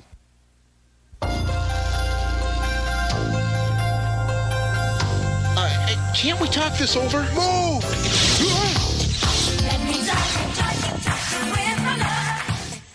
Break, and then we come out the outbreak. Essentially, the Ghostbusters have to escape their spectral forms to a fun 80s pop song. Which is part of the real Ghostbusters soundtrack. There was a tie-in album released which contained a number of songs written primarily for the series and which featured in the series. It's a shrewd bit of marketing, but it's a proper little musical interlude. And back to the proton packs. Those proton packs may not damage wood, but by jingo, they do a number on Ecto-1. They do a worse job on Ecto-1 than Gozer did, because this thing's got broken windows. It's never going to pass an MOT in this state. I love the bit with Janine and Egon, because like they sort of protect Janine. Like Janine's like, what the hell's going on? And they take it down. Egon saves her. And then Janine's like, don't go, stay here with me. And Egon in his flat delivery goes, I think I'd better go. Story of my life. We may be a cartoon, and apparently kids are scared of her sharp glasses, not the fact that she's horny for Spanx. Because she is back to... This is Ghostbusters 1, Janine. She's hot for the Doctor. She certainly is. She wants to know all about his hobbies and interests. I wonder if he plays racquetball. So they work together to chase off the spectral ghost. You wouldn't mind straightening his slinky. But Egon wants to know, like, because they could like just grab them, but it's like, I want to know what we're dealing with before we go out and bust them. Before we go out and get them, we need to know exactly what they are. We need to...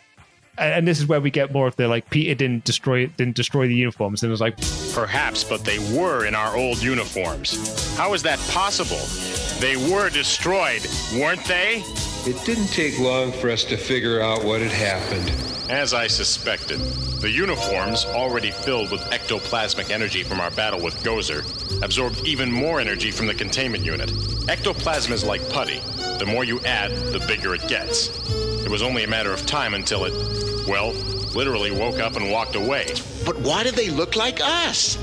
Whenever you touch something, you leave a mental imprint, like a fingerprint. How'd this mess happen anyway?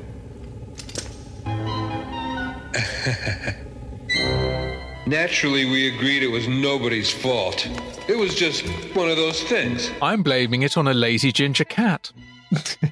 Egon explains that ectoplasm is like putty. The more you add, the bigger it gets. And they've left their, like, fingerprints, essentially, like their mental fingerprints on their old costume, which is why these spectral forms, A, have grown into ghosts, but also why the ghosts look like them. Naturally, we agreed it was nobody's fault. And we cut to a few days in the future because they don't see them again for a while. And they're out on a normal ghost-busting job. It's the sort of ones that are used quite often in this show as either, opening or linking segments when they're attacked by the spectral Ghostbusters who've been biding their time. And at this point, we actually get a bit of motivation. Okay, ghosties. Ollie Ollie Oxenfree, come on out. Dr. Venkman prescribes a nice long nap in the containment unit. Whoa! Hey, who's the wise guy? My name is Dr. Peter Venkman. No way. I'm Dr. Peter Venkman. Got that? This town's only big enough for one Peter Venkman. I agree. So one of us must go. Yeah! Why do I say things like that? I always get in trouble. They don't just want to destroy the Ghostbusters, they want to become the Ghostbusters. I don't know if it's they want to be Ghostbusters, then they just want to... Yeah. Just like they can't have two versions of themselves within this universe, so they just need to destroy the other ones. I don't know if they want to become Ghostbusters, they just need to destroy these lads. I mean, I think they specifically say in dialogue they actually want to be there. I mean, whether that means be Ghostbusters or just build their space. But also, these are telekinetically charged uniforms with, like, ghost packs. Who knows what they want? But we need to know their motivation, Luke. We need to know their motivation. What gets them up in the morning? So they kind of like attack them. Like Peter and Peter have a sort of a tete-a-tete. Winston and Egon have a sort of a bit of a to-do with their spectral versions as well. And Peter picks them up in the Ecto-1 and they drive off. And they're driving off and then they realize that they left Ray behind. And it cuts back to Ray, who is huffing and puffing his way down the street while he's being chased by his spectral form. He's getting an unexpected cardio workout, that much is for sure, because also those proton packs are heavy, even just based on the rate of a real one, which, small drop, I've got a real proton pack down in the basement. Weighs a good solid 25, 30 plus pounds. I'm not going running in that shit. No way. So the problem as I see it is that right now both sides are equal. We have proton packs. They have packs that shoot out very destructive ectoplasm. Yeah. Man, this job was a lot easier when these things didn't shoot back. So how do we defeat things that are armed as we are, who know what we know, who are in fact our doubles? I have two ideas. First, we can try to disarm them, but I don't know if their packs can be removed. The second alternative is tougher. They absorbed our energy to take on our forms, so logically, if we remove that energy, they'll disappear. And there's one final danger to consider. Let me guess. Since these guys are just like us, they might think of the same thing. Exactly. Why do I have the feeling that I'm not going to have any fun in all this? So Egon tells us all that they're equals. They're not just them. They're also as strong as them. They've got the exact same things. They've got the same weapons essentially. They're shooting just ectoplasms as opposed to the proton streams. I like Winston's line of, this job was a lot easier when they didn't shoot back. I also love that they're all eating sandwiches. No real reason. I just love that they're all eating sandwiches in this. I guess that was just so they could have a scene of Ray feeding Slimer food, right? Under the table, like a dog. Like a dog, yeah. Keep in mind, Slimer used to be a human. Yeah, at one point, yeah. Ray is treating him like a dog. Slimer is buying into all of it, though. He's not helping this scenario.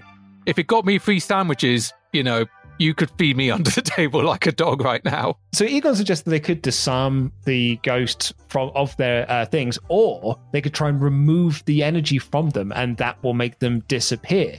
And while they're having this discussion, the Spectres just arrive and just get into the Ecto-1 and just nick it, essentially, which is a problem because that's got their packs in it, and they're going to need those packs. Spectral Ghostbusters come back. That's when they go, wait, the spare proton pack that we've got, just one, which I can't believe Egon would only have one spare, but we'll leave that aside. Yeah. This is also my favourite of the incidental music as well, with that sweet guitar like then. Yeah, this is definitely my favourite of the lot.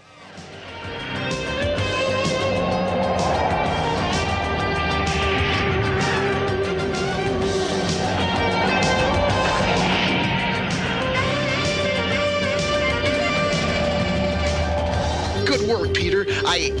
Oh, wait. I just remembered. It only has half a charge. Why didn't you mention this earlier? Well, that'll let us hold them off for a few minutes. After that, we've had it. I bet you that was a Peter job. Peter was meant to put it onto charge, and he didn't. Oh, Peter. How do you charge an unlicensed particle accelerator? You call the Libyans. I was going to say, assume it's not like one of those little iPhone 5-volt USB plugs. You just, or cordless charging. You just put it in a dock. Peter is able to sort of fire off at them a little bit, and it is making them weaker, but they're not going to last that long because they've only got half charge of this. So one of them is going to go and have to go out there and draw their fire, but they may not make it out alive. So who are we willing to lose? So the answer is Janine. Just kidding. And then when Janine says, no, it definitely isn't me, Ray offers that he's going to go, but Slimer, no, not Ray.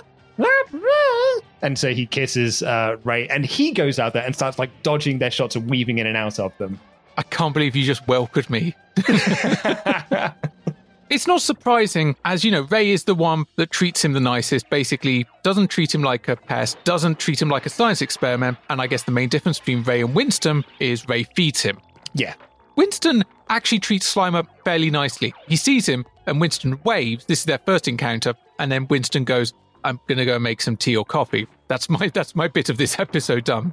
Yeah, he doesn't have a lot to do, does Winston, in this episode. But it does get better. There's some Winston-centric episodes coming up. He gets a fair shake in this series.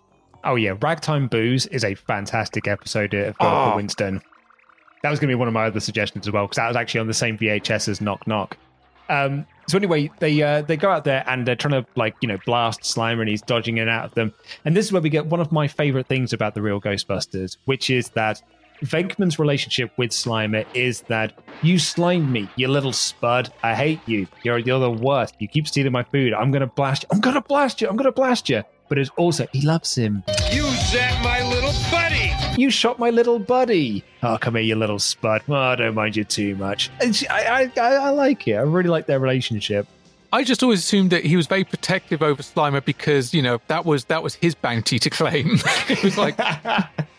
Slimer goes around and he wears them down because obviously every time they fire the proton packs, the spectral Ghostbusters are using their own energy, their own life force, if you will. They're made of ectoplasmic energy, and so they're not shooting the traditional particle stream. They're shooting ectoplasmic energy, but they're shooting it at another ghost. Now, while I can understand that it, would fuck up the Ghostbusters, what does it actually do to Slimer? It is not going to have the same sort of effect as a standard Neutrona wand. Is it just kind of like slapping him? It's like, if I was just to slap you round the face, as opposed to electrocuting you, it would still have an impact because Slimer's down. He's winged and he's down. But I was just trying to work out, is it the same sort of impact that a proton pack normal would have? Or are we looking at it as more, a punch? Say goodnight, fellas, because the real Ghostbusters are here to stay. But the real Ghostbusters are here to stay. They go and get their proper packs and they blast them and trap them. Slimer hugs Ray and they decide that we're going to keep Slimer. We're going to keep him around because he is of immense scientific interest. And Peter eventually does agree. But he then pretends to the reporter, to Cynthia, that the others agreed. Yeah, it does give us also a shot of one of the most harrowing things I think I see in all of the real Ghostbusters. Slimer with anime waifu eyes. Never, ever again. No, I do not want to see Slimer body pillows. Just no. The reporter is very happy with that she's got her story and she leaves. And Peter gives her, the line of, she's crazy about me, he's a proper ladies' man. He's as horny for all the women in this show as Janine is for Egon. I wonder what kind of story it'll be. Yeah. What kind of story can she tell? I mean, she only interviewed Peter. What can I say, fellas? I guess when she saw me, she saw all she needed. And now for our feature story, The Hidden History of the Ghostbusters. It's a fascinating look at what most of us may not know about our local heroes. In particular, our story tonight is about a real hero, a Ghostbuster among Ghostbusters. Aw, shucks. I refer, of course, to that unsung member of the Ghostbusters, Slimer. Slimer? I never liked you. And this is my popcorn, Spud. Oh well. Win some, lose some. And then later on that evening, they're sitting down and they're watching TV for the hidden story of the Ghostbusters. And, it's this long setup for the punchline. It's that the real hero of the Ghostbusters is the unsung hero, Slimer. He's the Ghostbuster among Ghostbusters. And then we get that more the duality of Peter Venkman's character was like, I never liked you. This is my popcorn. No one else is having my popcorn. Oh, okay. It's one of those things. You win some, you lose some. Here's some popcorn. And then we cut to the end credits, which always struck me as slightly unusual because it's you're doing the dance movement. It's clearly a parade, like a city parade. I can't think of many cartoon series that have a specific animated ending. Sometimes they'll have clips from the previous episode. Things like the Raccoons kind of had a music video along with a banging theme music. You can run with us. Which, that was released as a single. That charted. And there's also a really good cover of it on Spotify. The Cybertronic Spree, who are they're a Transformers band, basically. They were a band that dress up like the Transformers, and they do covers of, songs from the Transformers. They actually released an album last year. They kickstarted an album last year, which I backed, which was basically them doing the entire Transformers the movie soundtrack. They do a fantastic cover of the Raccoons' Run With Us.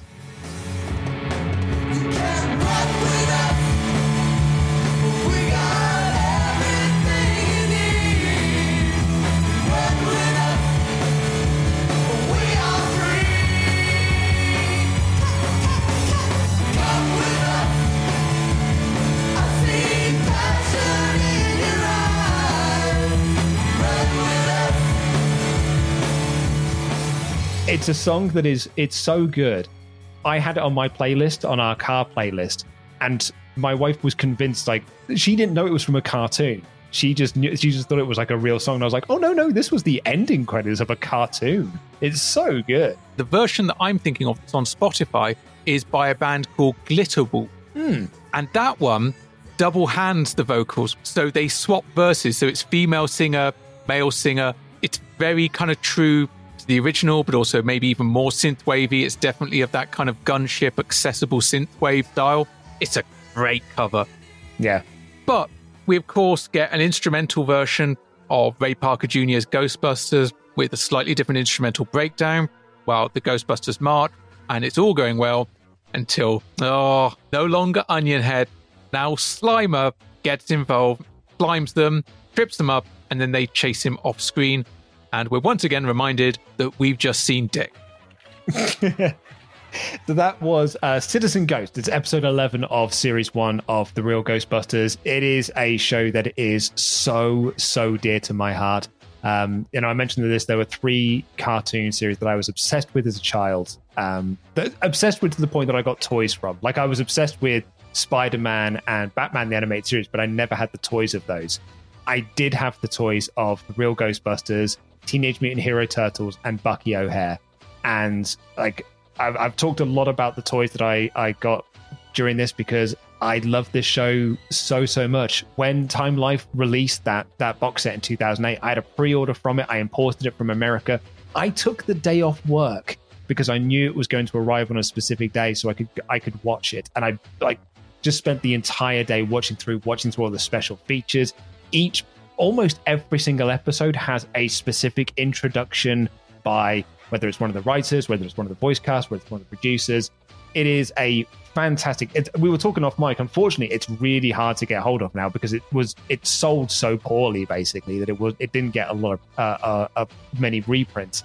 You can get the series like as a whole. You can get it for about 40 quid. I think it's in standard def, which doesn't really matter too much. But it doesn't have any. Unfortunately, it has none of the extras, which are really nice. I mean, I would say just for season 1 and season 2 and the handful of later season episodes that are worth checking out, you're paying 40 quid for 70 odd episodes. It's still worth the money. You can also buy them off Amazon on demand. I think they might be on iTunes and a few other things. They're out there and they're worth checking out. Yeah. And if you're looking for like a free version, you can probably find the episodes on Dailymotion. If you really want to go out their way to watch it. Like this episode I know is on Dailymotion. Because I watched it on there before I dug out because I've just moved house, dug out the Time Life DVD collection so I could watch it this morning.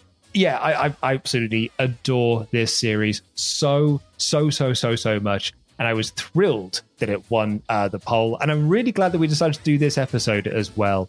As much as I would have liked to have done Knock Knock, because I pretty much can do that whole episode verbatim, because I had it was the episode I watched the most of.